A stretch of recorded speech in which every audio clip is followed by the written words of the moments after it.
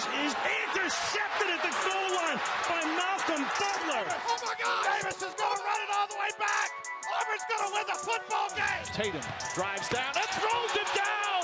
Wow! To throw, rainbows it down the right side for Kyle Pitts. He's got it. He's there. Touchdown! Oh my! Oh my indeed, and welcome everyone to the Sports Bits podcast with Moko, here to talk about all things Florida Gators football and Boston Celtics. You can follow me on Twitter at SportsBitsPods to get updates on when I upload. I will also be tweeting live takes and reactions of the games being played that day. Please leave a 5-star review if you're on Apple Podcasts, and if you're on YouTube, please leave a like, share, and subscribe. That would be much appreciated. And since it's the first ever podcast of the channel, we will first be discussing the insane game of Florida versus Oklahoma, which happened to be last week, and I didn't want to make an instant reaction to it because I didn't have everything prepped, but I still wanted to make a reaction to it. So I'm doing it next week, and I have a lot more things prepped now since I've been able to digest and get some stats for you guys on the game.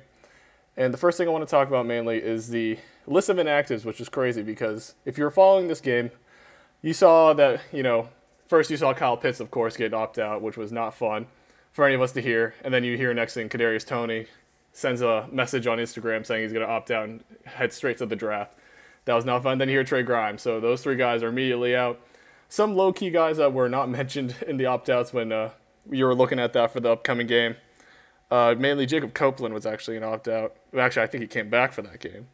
But mainly Ventrell Miller was another guy that was a big opt-out on the defensive side. Marco Wilson, even with the shoe throw, he opted out, so there's one less cornerback on the field, or one less experienced cornerback on the field. Even with his shoe throw, he's still not here. A couple other guys that were starters at the Alabama game that were opt-outs for the Oklahoma game. David Reese, Sean Davis were also two guys. Jeremiah Moon, another impact linebacker that was sadly opted out for this game. And that seems like really it. The other guys opted out seemed like they weren't starters or too big of an importance on the game, big of an importance to the game, at least when I noticed, or at least from what I saw. Like Khalil Jackson, Ethan Pouncey, Rashad Torrance. Some guys that were here and there, never really fully was integrated into the defense throughout the whole year compared to the other guys. And the crazy thing about that is just seeing 8 of our starters go opt out for the draft, and it already puts you at a disadvantage not having your full impact players or full set of impact players ready for the game. You have to play with mainly your backups that haven't had much experience with in the offense, and also timing with Kyle Trask because he is still playing in this game, which was amazing to hear that Trask was still playing. We all saw what happened there, but still, it's nice to have your quarterback for his last game before he declares for the draft. And it just really sucked for him that he had to perform the way he did, which I'll talk about later, without his key players on offense. But on Oklahoma's side, the only person to opt out was Trey Brown, was a senior cornerback that, did make some moves on defense for them, but mainly on defense, they were fully stacked. They had all their players there, and it just, you saw it. If you watched the game, you saw how impactful that defense was. And, it didn't help that we were, dropping passes, mistimings everywhere. And our offensive line held up okay, surprisingly. We had 2 rookies on the right side of the offensive line. That what was his name? I forgot his name. But yeah, he did have one flag that game, the right tackle. If I can look it up. But actually, no, I'm not gonna look it up. Just keep it in. I'm not gonna care. But yeah, he one penalty for the offensive line. Otherwise, we held up pretty well. Even when Trask had to scramble multiple times to make a play or even try to make a play that was sadly ended up either a drop pass or, had to get thrown over their heads.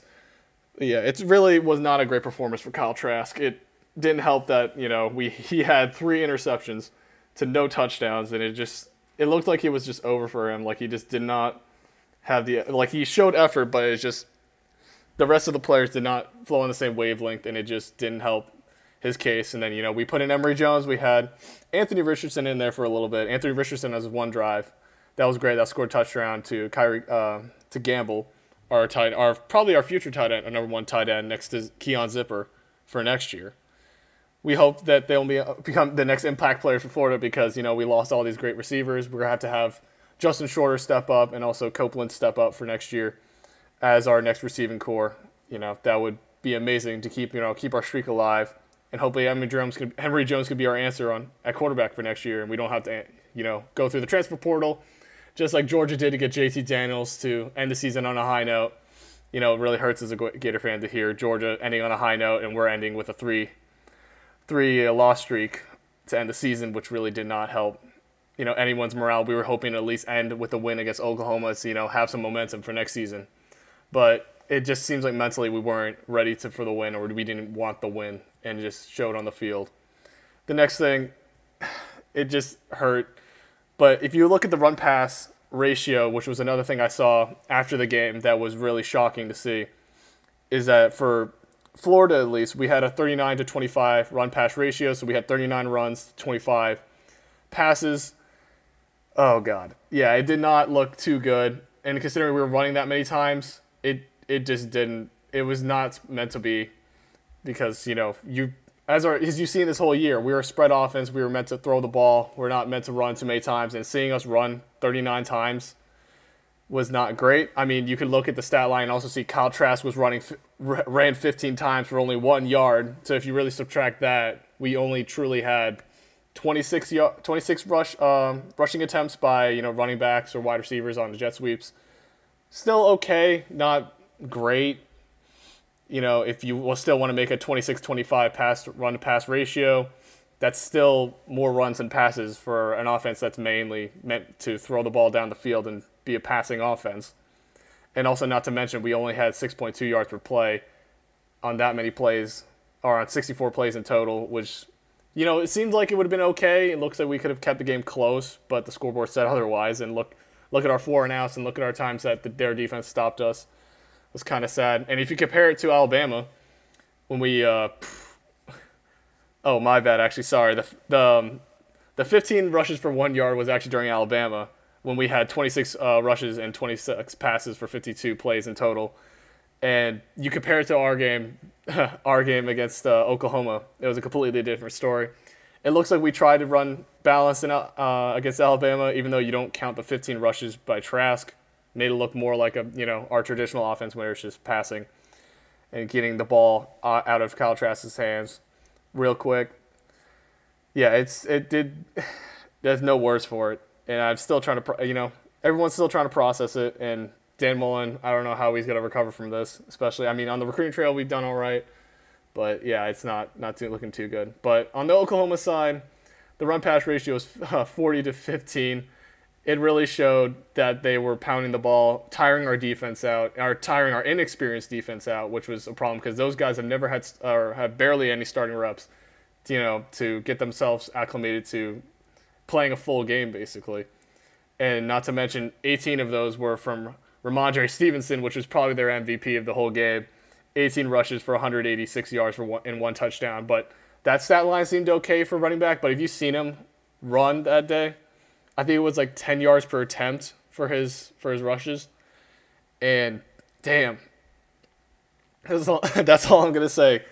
Anytime he ran, he looked small, like compared to most of our guys, but he looks like a Mark Ingram. If you want to compare him to like a Mark Ingram or a Derrick Henry, he's a smaller Derrick Henry. He can just power through anybody.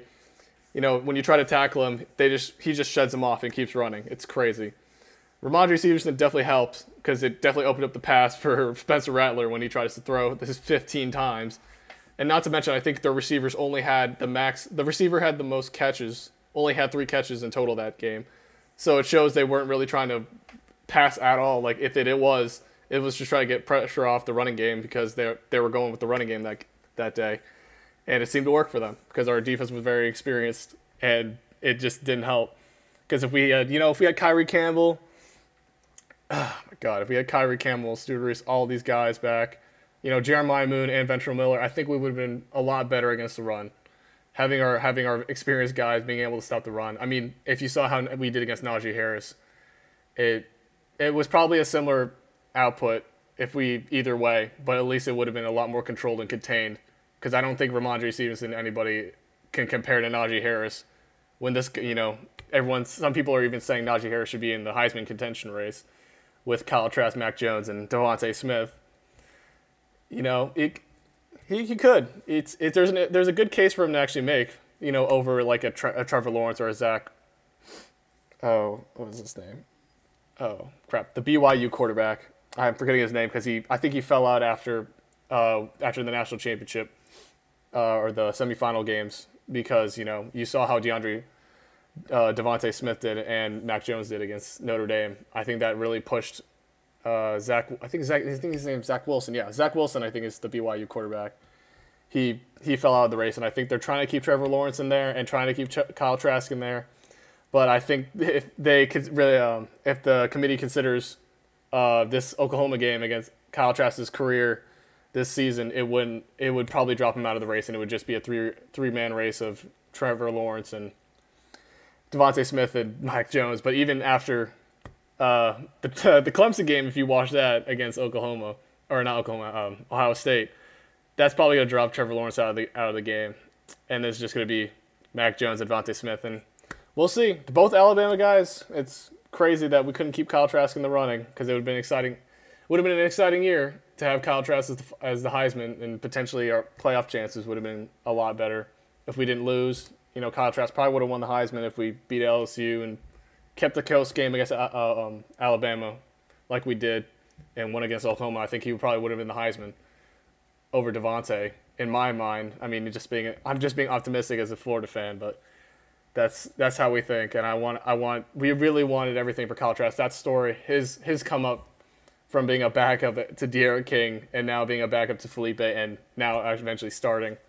It's an amazing story, and look what he's done this year for this team. Even though he had amazing skill players like Kyle Pitts, he still was able to do everything that Dan Mullen asked him to do and complete the plays that he needed to play, throw the throws he needed to throw, in tight windows, not to mention. I think that's one of his best skills is throwing the ball in tight windows to Kyle Pitts, i.e. Kyle Pitts or Kadarius Toney, which can easily get separation on their own.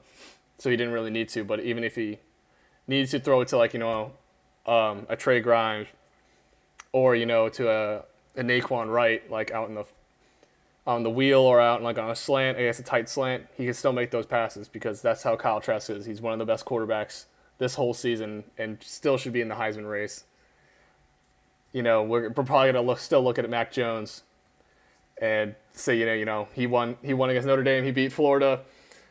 And, Devontae just being one of the best players in the whole college football season, they're not going to keep him out. And that was just my side tangent on the Heisman. I've been kind of mad, not to mention that while I'm recording this, it's not going to be tomorrow, but the Heisman selection is going to be when you're hearing this today on Tuesday. So we'll see who wins it. I'm going to be surprised. Whoever wins, it's not going to matter to me because Kyle Trask is not in it. But yeah, it sucks. But yeah, overall, this Oklahoma game was not fun to watch. One example I can give, or one experience I can give, is like my dad, who, he's a Florida alum. He loves Florida. And he was watching the Alabama game. And usually he's asleep by, the second quarter, He's an older guy, so, if it's okay if he falls asleep. But, during the Alabama game, he was awake the whole time just because Florida kept it close and it was an exciting game to watch. And this Oklahoma game, he fell asleep by the first quarter. It was not fun to watch because we were keeping it close first quarter, but then second quarter, they just blew us away with 21 unanswered points. And that just showed that we weren't mentally there. Because also the thing I keep bringing up about mentally, I just saw this report recently, is probably older news to some of the guys who are, saw this the day of. But apparently Dan Mullen's comments about us preparing for Oklahoma seemed really wishy-washy. He said potentially that we didn't want to play the bowl game, which if you're mentally like that already, that just shows you're not ready to play. You're not ready to play that day, and it already puts you at a losing position to the other team. Because if you're mentally not, and it all all switches, all go kind of what is it? Yeah, but if you're not fully committed to this, you're just half committing, just playing just for whatever's, it's not gonna give you a chance to win, and it just showed. Even though. There was also the part about, we got that the players were sent home for a week, for Christmas. It's understandable. You want to give those guys a break from this crazy season. And, we only had 3 practices to acclimate the team and acclimate the new guys to even prepare for Oklahoma, which is definitely not enough time against a high-powered, balanced team like Oklahoma, who had a great offense and a great defense. You could even make a case for them that they should have been in the playoffs over Notre Dame after seeing that performance, but that's just 2020 hindsight. The committee didn't see the blowout by Alabama on Notre Dame, so you don't want to make a comment saying like, oh, Texas A&M should have been in. Oh, Oklahoma or even Florida, even when Florida had 3 losses, should have been in. It didn't matter. It was you're using 2020 hindsight in those claims, and it just didn't.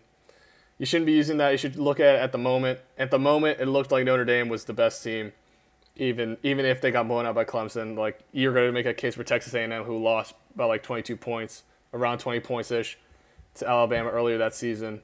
Even though you could say every team's generally like on a like good progression going up throughout the season, you don't want to make that comment because you have. I don't think Texas A&M had any real games that showed that they were competitive towards the end of the season. They're playing cupcake teams towards the end of the season. I'm going to quickly look that up. But yeah, they were playing Tennessee, Auburn. Auburn's fallen off. LSU, they beat them by 20, but LSU's not good. South Carolina, Tennessee, and then you just saw the blowout by them and the Orange Bowl. But yeah, they didn't really have any teams that could show like we could be in the playoffs, we can compete, even though we lost to Alabama by 20 plus points or 20-ish points, that could say like, oh, we have a case to be in there over Notre Dame. It just didn't seem like it at the time, even though they had that win against UNC. But yeah, there was no way that Texas A&M would have been in. Florida, I keep coming back to them. They still didn't have a chance that I saw, even after like a close game against Alabama. Everyone's going to say like, oh, we were like 7 points away from winning, and like if we were the only team that brought them that close, or to any team that Alabama's played this season. And yes, you could say that, and yes, we were the closest. And if we were in the playoffs, no one would have opted out. We would probably played our hardest as a 4 seed and try to repeat.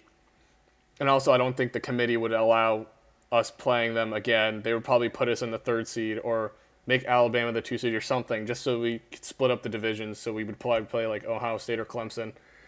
And my quick thought on that, if we had to play Clemson or Ohio State, we probably, I don't know, because I think their defenses are comparable to Alabama from what I've seen. Well, I can't say that against Clemson now with 2020 hindsight, but without 2020 hindsight, they seemed comparable at the time. And if we had to play Ohio State, we probably would have lost, because I think their offense is probably more potent. Trey Sermon and Ojulari, I think, are way more potent than seeing Travis Etienne, who's played pretty good, but I don't think he's been as good as his past seasons from not just an eye test standpoint. I haven't really looked at stats or anything to prove that. And yeah, I mean, Trevor Lawrence is deadly. Both of their quarterbacks are deadly, and you have to deal with that. Any of the 3 teams, you would have to deal with a quarterback or a running back that were pretty potent. And our defense couldn't hold up against any of them. I think it's just a matter of who can outscore. It would just be another shootout like the SEC championship game. And if I had to pick my bets, I'd probably rather play Clemson over Ohio State, just because Ohio State, even with the 6 games and they didn't really have a big sample size, you saw what they did against Northwestern. And like a defense even that comparable, they could only hold them to 30? Yeah, it wasn't a pretty look. Either way, it wouldn't have been a pretty game.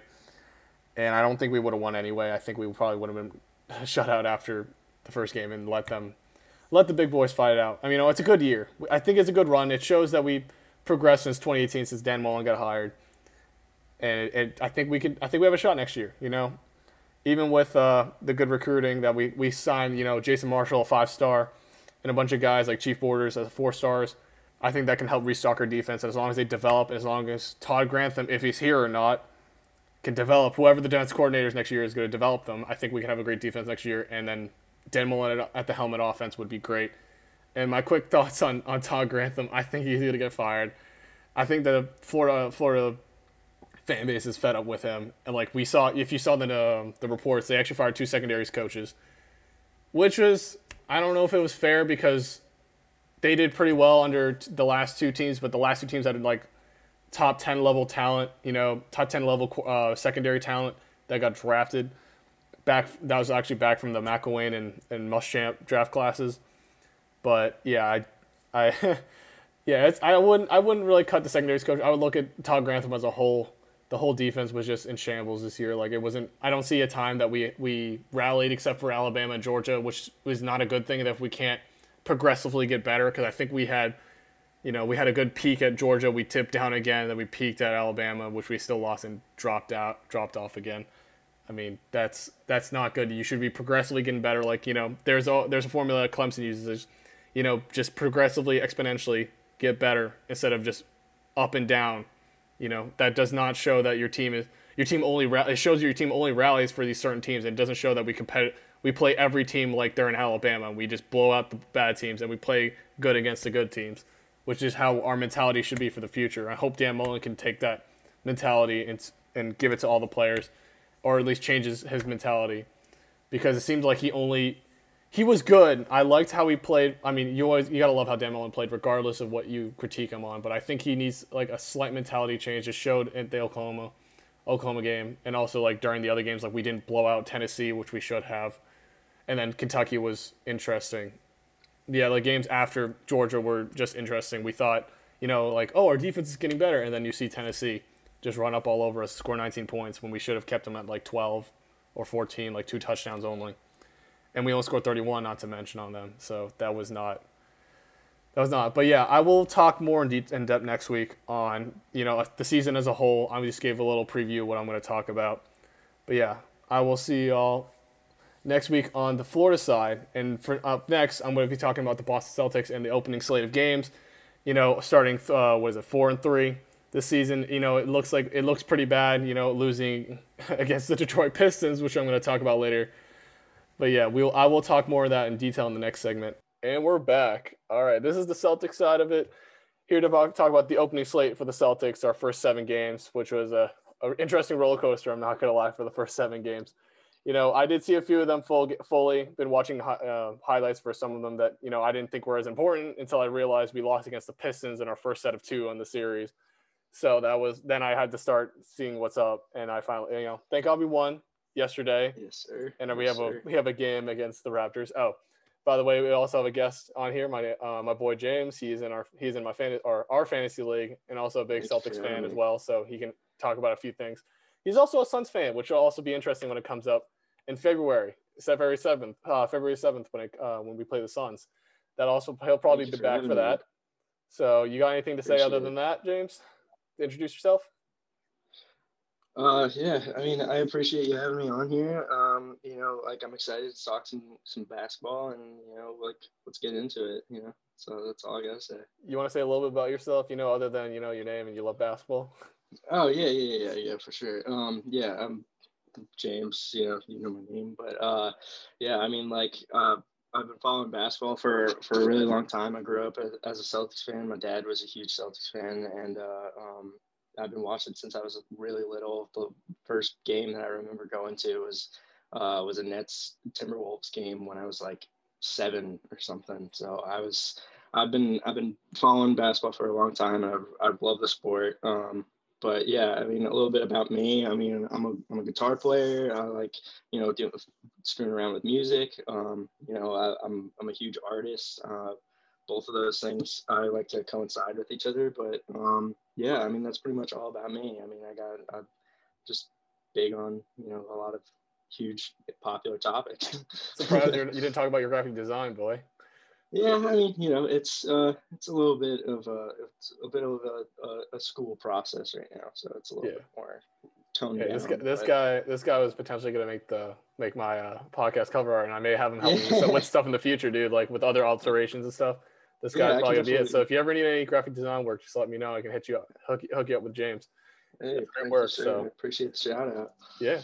So first thing I want to talk about mainly was the first stat I wanted to bring up, at least for the beginning of the season, was the ratings, at least our offensive defensive ratings.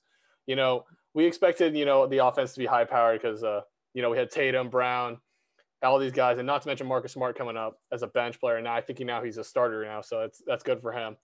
Mm-hmm. And especially with Kemba, if he was back, our offense seemed like it was pretty set, and you can see that with the offensive rating being 101.6, which is 7th in the league, which is pretty good. I like that.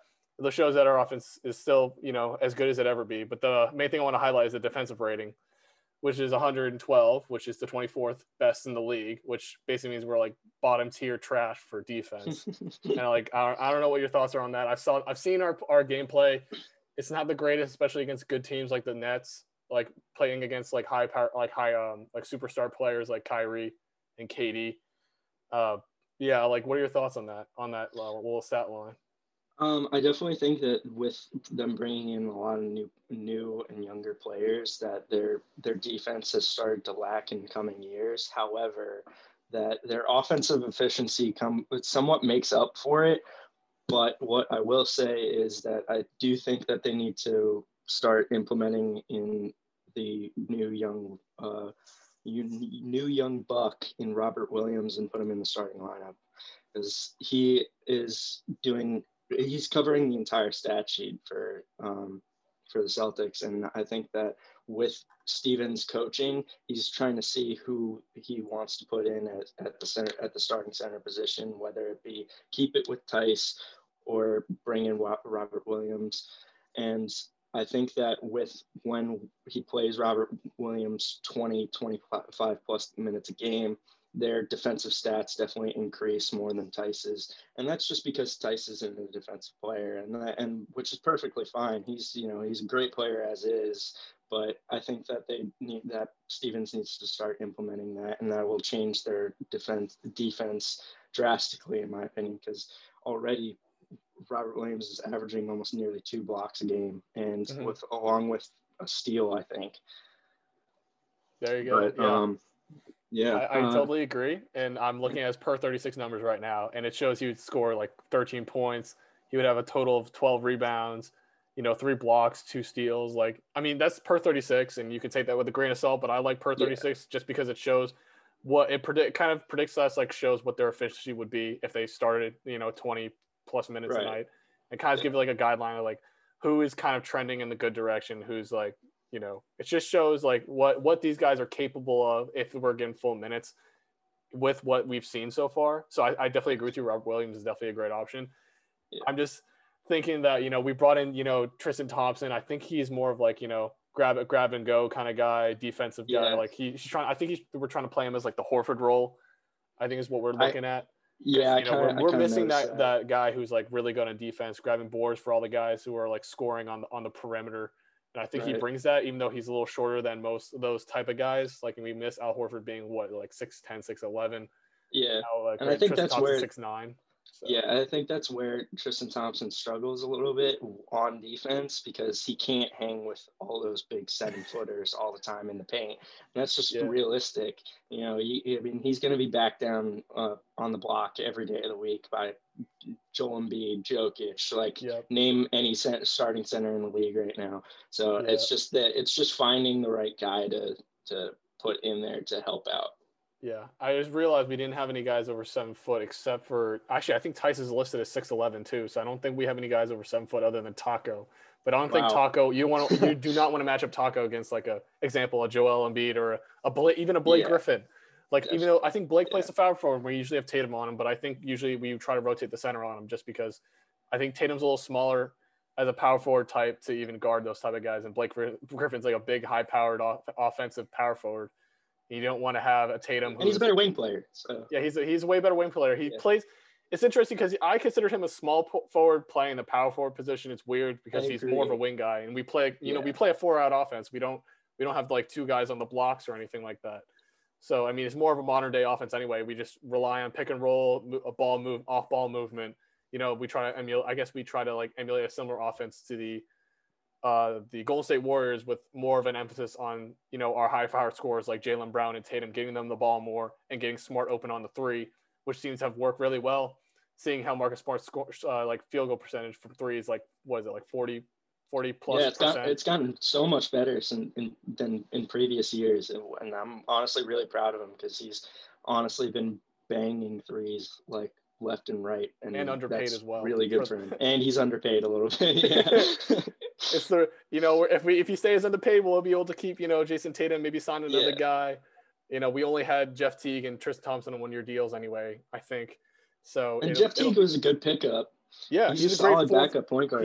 He's a backup, and like I seem like a similar fourth option since Kemba's gone, and I think he'll make a great transition when Kemba gets back, and then Jeff Teague is a great scorer on the bench, creating shots for himself. I think that was a good pickup. I saw it at first on the offseason, seeing Jeff Teague and Tristan Thompson get picked up. Like, okay, it's okay. It's not flashy, like signing, like a Dennis Schroeder or anything like that would have been nice, but And Carson Edwards, he's on the come up. Carson Edwards is on the come up. Carson Edwards, yeah, I definitely, and that also brings up to the next point about young guys. About Peyton Pritchard, I think is more on the come up, and just looking at his stats, especially his per 36 numbers, is crazy. Because, on average on his normal games, he scores about like 6.8 points. His 3-point percentage is 41%, which is really good. 42 if you round up. His regular field goal is 54%, really good. 2 assists, 1.5 steals a game. That's really good for rookie numbers. We try to incorporate him in the offense. And his per 36 is what kills me because his steals goes up to 3, and his assists goes up to like 4, basically if you round up. And then his points goes up to about like 12. Which is crazy for like a rookie coming out of nowhere. I never expected, because it was weird because we had so much controversy over the Pritchard pick. I thought we had other guys we wanted to draft, like other people wanted to draft, but Pritchard, has proven us wrong with, what he's shown out these first 7 games. And I don't know if you have any thoughts on him, but the Oregon man's going crazy. Yeah, no, definitely. I think that he's an excellent perimeter defender, and I think that he is amazing on fast break opportunities. He can clearly shoot the ball, but he seems a lot more like a facilitator, which is honestly what the Boston Celtics lack in some respect, especially when Kemba is unhealthy. Yeah, so I think he's a great addition. Mm-hmm. Yeah, I definitely wish we had like a Ricky Rubio type at the point guard, and we had it would give more options, more ability for Marcus Smart, Jaylen Brown, and Jason Tatum, our 3 guys to get open and be able to like run the offense through them a little bit more instead of sharing the ball between 4 guys, which in the past has shown is not as good, because especially back when we had Kyrie Irving, Gordon Hayward, Marcus Morris, like all those guys were fighting for shots. Yeah, and exactly. it looked like the 2020 Clippers. Like I remember looking at this watching this video talking about like too many options is not actually a good thing, because you see it with the 2020 Clippers, you saw it with the 2019 Celtics. Too many options. People are fighting for the ball, and once they get the ball, they're going to try to score because they think they're the third, fourth, or first option, whatever. Because they can create their own shot, but then you realize you can't move the ball that much. Like it's kind of obvious who's going to play because we're playing a lot of ISO. You can basically double any of the guys once they get any of the top 3 guys once they get the ball. It's not good, but now since we've started to get more young guys, we started to like spread out the offense. We have more facilitators like Peyton Pritchard, for example.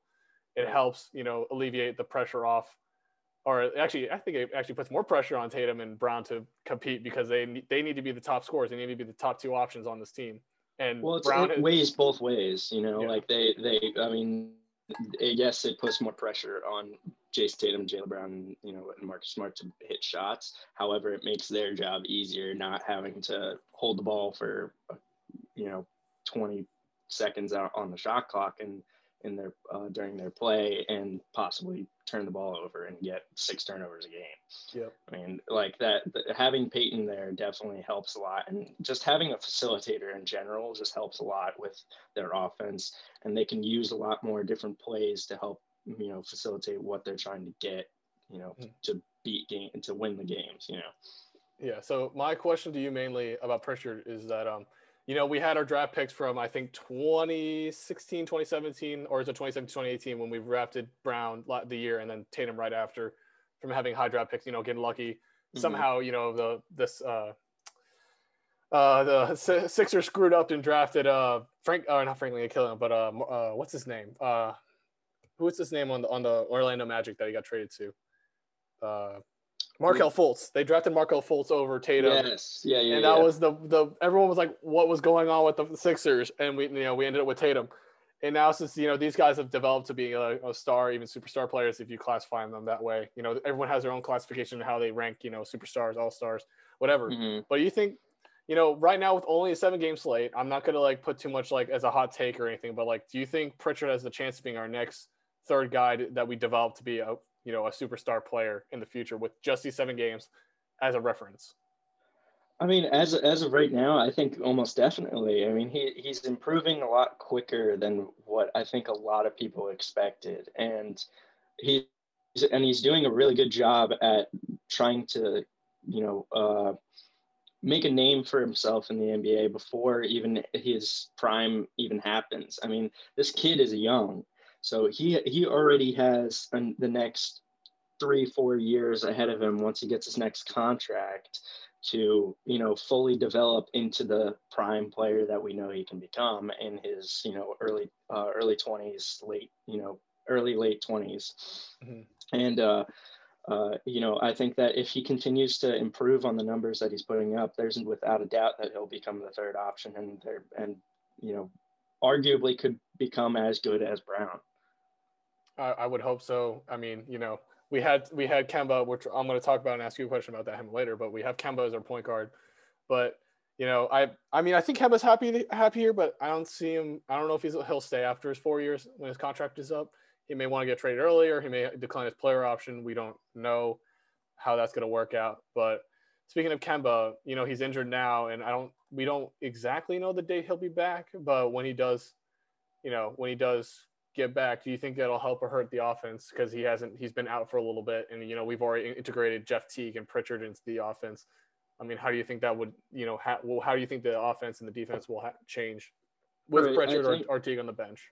Right. I think that I definitely think that it'll definitely take time for them to, you know, build the chemistry back up and everything, you know, start to work into hand, and especially with the increased minutes that incrementally that Kemba will get once he's coming back from injury.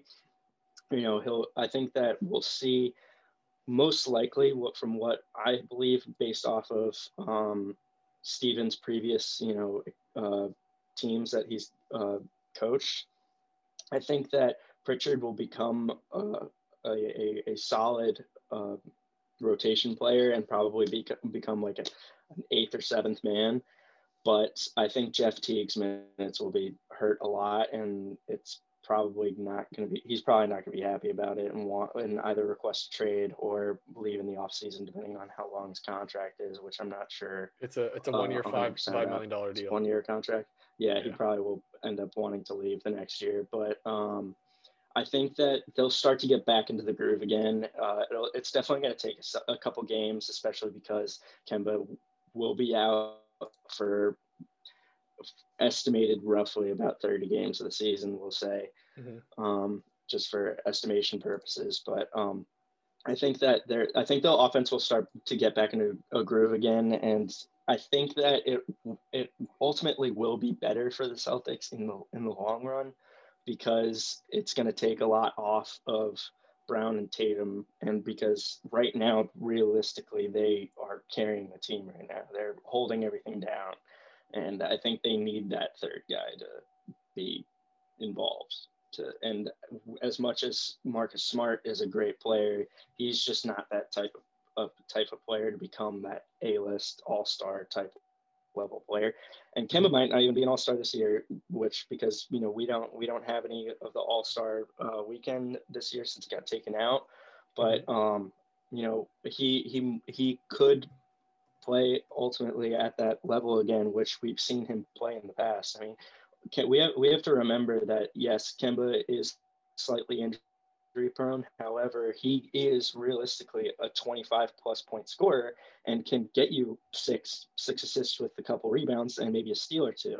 So, like, he still has that capability of being a really, really bottom tier A-list player, but it's just a matter of how it can work out with the chemistry of Tatum and Brown. And I think that Brown and Tatum will be relieved once he comes back.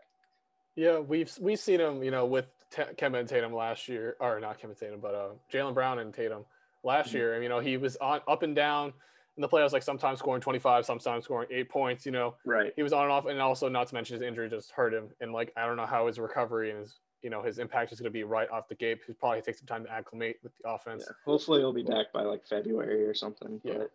But you were saying. Yeah, no, it's exactly what I would say. I don't know. It's an interesting year, and I did not expect us to go 4-3 in the opening. I mean the Sixers. Sure, I was hoping to get a game against the Nets because Kyrie and Kemba I mean, Kyrie and KD is crazy, even though they're 3-4 now, and they're 2 out of their 3 wins are from us, which kind of makes me mad. They lost 4 times and like showing off how good they did against us, and then just crapping the bed on the rest of the other games. Like it just didn't look too great. But yeah, I mean, it looks. Yeah. We were looking up. I mean, that loss against the Pistons kind of scared me. Like, why did we lose against the Pistons? They were 0-4. Like, oh, this is like a wash game. Like, they can like probably play the young guys more. Like, nope, we got smoked. And not to mention, Tatum had to make a game winner the second game of the series just to win the game. Like, instead of going in overtime, he had to make that game winner, and that just didn't give me hope. I was like, why are we playing these guys close? We should be, you know. I guess my expectation is that we should be blowing out these teams and giving our young guys more reps. But I guess that's what happened in the NBA. There's always continuity. You don't know who's going to win what off the gate. You shouldn't be trying to predicting. But we did win against the Bucks, which was a big win. Huge win. And then hopefully, in the next few games against the Raptors, which we could talk about for a little bit. The Raptors hopefully will be a good win, even though they got Van Fleet and Siakam still. And they got the Heat and the Wizards. I mean, what are your thoughts on that game, on that slate of games, the next 3 or 4 games? I definitely think that they're all beatable. It's just a matter of, like I said, it's just a matter of chemistry and being able to facilitate everything that they want to do. And I think the improvements that Jaylen Brown especially has taken in this season has been tremendous. I mean, he really is playing like as close as he can to Tatum as possible, and that they're both just dominating right now. And I think that if they get to work that out as best as they can, along with limiting their turnovers, making sure that they can keep guys out of the paint, then they should be set to win all 3. I mean, beating the Raptors is definitely going to be slightly difficult. Siakam really has to be held under and limited to how many shots he's taking. But, the Wizards should be a whitewash. The Nets lost to him last night, which was a huge L for them. But the Wizards are just not looking great right now. Beal looks amazing, but Westbrook looks terrible. Like he is still putting up numbers that he normally does, but it's just he looks so like lackadaisical on the court. I mean, there was one shot that he had last night where he was following through on his 3 in the last couple seconds. And Calabero, TLC, fucking runs down the court and right behind him and just gets an easy layup. And it's just like he just looks so like he doesn't want to even be in Washington. It's so sad, but it's at the same time, like, back to what I was saying, that the Celtics should easily wipe them with the floor as long as they can contain certain players on the team, like Beal or Thomas Bryant, those guys, and that will be very crucial to changing the game. Yeah, it's funny enough that looking at their offensive defensive ratings, they're all like net negative. Even ours is only a positive 0.75, which means that we're not, not really our ratings are not really that great compared to like, if you look at the Milwaukee Bucks, their net rating for their offensive defensive ratings is a 9.75. So it just shows we're right middle of the pack if you want to put it like that. Mm-hmm. But I think it's funny looking just based off these numbers, the hardest game will be the Raptors, which I didn't think so. I thought the Heat would have been the harder game, having, if Tyler Hero still can show that he can be great if he's playoff hero plus Butler plus Adebayo, I thought that would have been a harder match than playing Van Fleet, Siakam, which by ratings alone says it's going to be a harder game. Yeah. Even though it says right here. I was going to say that I think that they really should, like, going back to a couple minutes ago, that I think that they were like in these kind of games where you have somebody like Bam Adebayo or Thomas Bryant or Siakam, and they need a guy who's going to be a big man who's going to be a defensive beast in those games. And I don't see anybody else other than Robert Williams. I think that I keep going back to it, but like I really think that Stevens should be playing him more, because he's just going to help out with the defense like tenfold. I don't know. I think so. You're on the Robert Williams hype train, is what I'm hearing. I'm a little bit on the Robert Williams hype train, a little bit. I mean, I've seen him. He's all right, but Yeah, I mean, I don't know. We'll see as the season progresses. Like, I don't want to make any crazy predictions yet because it's only been the 7 games, and a lot of people are saying just let the season play out, let everything get figured out, let Steven let all the coaches and the players acclimate and figure out what works best and what implement, and also see which system works best, or if their current system is not working, try to flip it before the mid-season mark and try to make a run for the playoffs in the second half.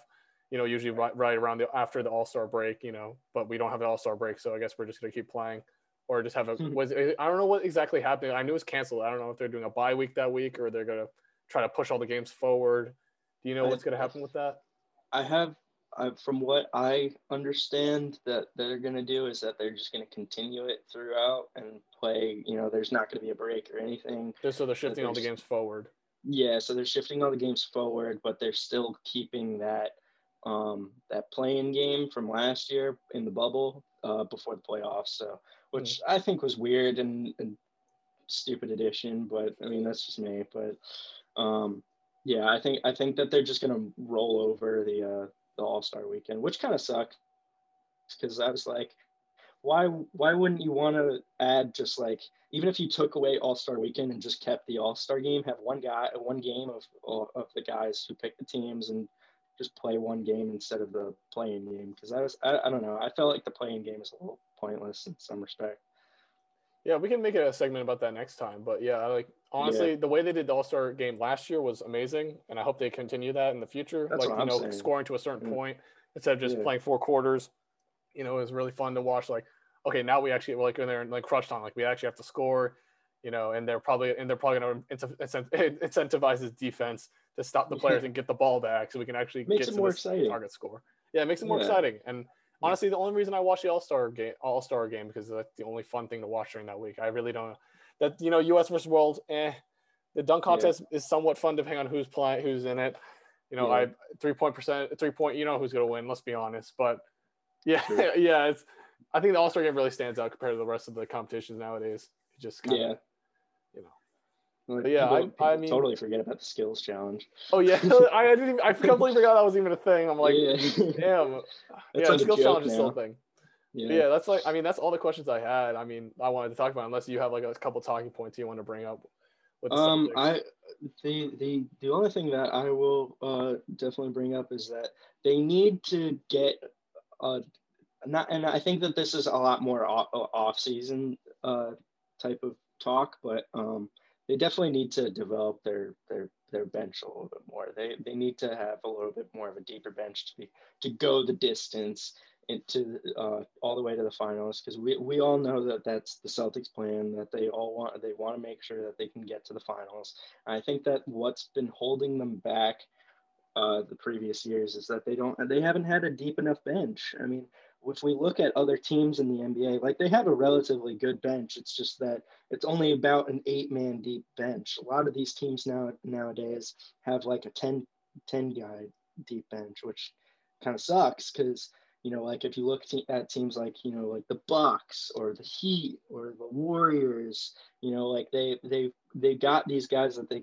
they know can come off the bench and get garbage minutes and still perform at a decently high enough level to where they know that they're going to win the games, And I think that with adding a couple new players into it, and I think that they're doing a great job adding young players, they're making their longevity a lot more so that they have the chance to get to the finals.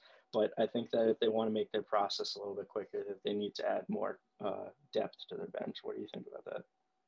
I mean, I totally agree because being a fan of this team for a while now, the only thing that's hindered was the bench, of course. And you're right. And I think the additions of, if Tristan Thompson gets moved to the bench and we have Rob Williams, for example, move to the starting position, I think Teagan Thompson plus Pritchard on the bench once Kemba gets back. I think with Javonte Green, if he starts to develop, I think that'd be great. Grant Williams also starting to develop into a better player. I hope he can, because he showed us, spurts in the playoffs that he's really good. He can play good defense and play efficient offense on a certain game, whatever we want him to try to pop off on the bench. I think we have some guys like Semi Ojeleye. I don't know about him. Carson Edwards, he's been here for a couple of years. I don't see him developing any more than he has. But I think those guys that I listed earlier are definitely going to be our future bench guys that we can rely on in whatever minutes we need to put them in to rest our starters. Yeah, and I think that they're doing, like I said, they're doing a good job with implementing a lot of the young players into their rotations. It's just a matter of figuring out what the right like full set rotation is going to be, and like making sure that everyone's getting the right minutes to perform as high quality as they possibly can. Yeah, and I pray Stevens isn't thinking like, oh, this is going to be like a pseudo development year for all these young guys. Like, I'm hoping we're still trying to have that championship mentality, because we still got Brown, Tatum, Smart, and Kemba. We got all these guys, and I don't want to like waste their contracts on like just developing, and keep it going. Like, I want to continue our championship push, because we've had that for the past couple of years. We've had our hiccups with Kyrie and Milwaukee, of course, but we'll hopefully can overcome that. With whoever we bring in or whoever is our lineups for the future, and we can keep this team, relevant. Not have it be like, what was it between like right before IT came? It was not really before that. I mean, actually before that it was the Rondo era, Rondo, Ray Allen, and then we had the IT era, and now we have the Tatum and Brown era. All of them seem to not really perform as well as we wanted to, except for that one time in 2006 with the championship with Garnett. But I mean, we're hoping to bring it back like the years in Garnett, or even like the 80s with Larry Bird. Hasn't been that consistent since then. Yeah, and I think that they keep getting close. They realistically, if we try and look at a playoff picture, they should be within the top 5 still. I mean, they're consistently always in the top 5 seeds, and I think that if they keep doing that and they just add slightly little changes and little fixes, that they will get there. They will definitely get there eventually. It's just making those small changes, and I think that kind of falls on fault for Stevens a little bit, where he's a great coach, love him so much, but he is a little bit kind of like Doc in a way, where he doesn't like to change his game plan a lot.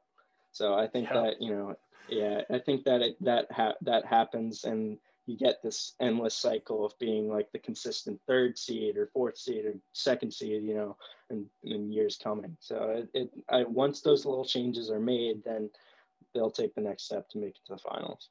Yeah, I'm not I'm not mad about being consistently good, but we're not going to be consistently great. Like, the Warriors, we're not going to make that next step. And that's the same thing. I'm going to end this off, but yeah, it's the same thing with the Florida Gators. It's we're consistent. Like both teams I love, because they're consistently good. The reason why I love following them, I love covering them, is because they're consistently good. They can show that they can produce a product on the field that fans will love, and regardless of who's on the field, like we had IT. Now we had Kyrie, and then now we have Kemba and Tatum. For Florida, it's been Felipe. Now it's Kyle Trask. Even before, and then we had Tebow. We had Will Greer, and like this is just the reason why I love following these teams. The reason why I love covering them, and I will continue to cover them until either podcasting dies, or if I get I hope I don't lose interest. But I love covering these teams, and I love to talk about them, and especially with guys like James, who are very knowledgeable about certain things that I may not mention, because I'm looking at certain things, because I'm I love stats, and I'm looking at specific stats to try to see what sticks out that really shows our either progress or descent to whatever. An example showing our defensive rating today really didn't really show that we need to work on our scheme, because I thought Brad Stevens was a defensive minded coach, but we'll see that in the future. But yeah, it's great having you on, James. And you have any last words for check out my Instagram at j.ocon45. There you go. Just some graphic design stuff on there. Have some guitar playing and stuff. And yeah, that's it. Thank you for having me so much. I really appreciate it. I will see you all next week. Next week, we're at least for Florida, we're going to cover just the season as a whole, talk about in depth more about Todd Grantham. We'll see about that. And then hopefully the Celtics will talk about the Raptors and the Heat game, because those will hopefully be more interesting than it was watching the Pistons games. I'm hoping that'll actually be more exciting, and hopefully we'll get some dubs on the board, so we can keep our progress up as a top 8 team in the East. But yeah, I will see y'all next week. Peace.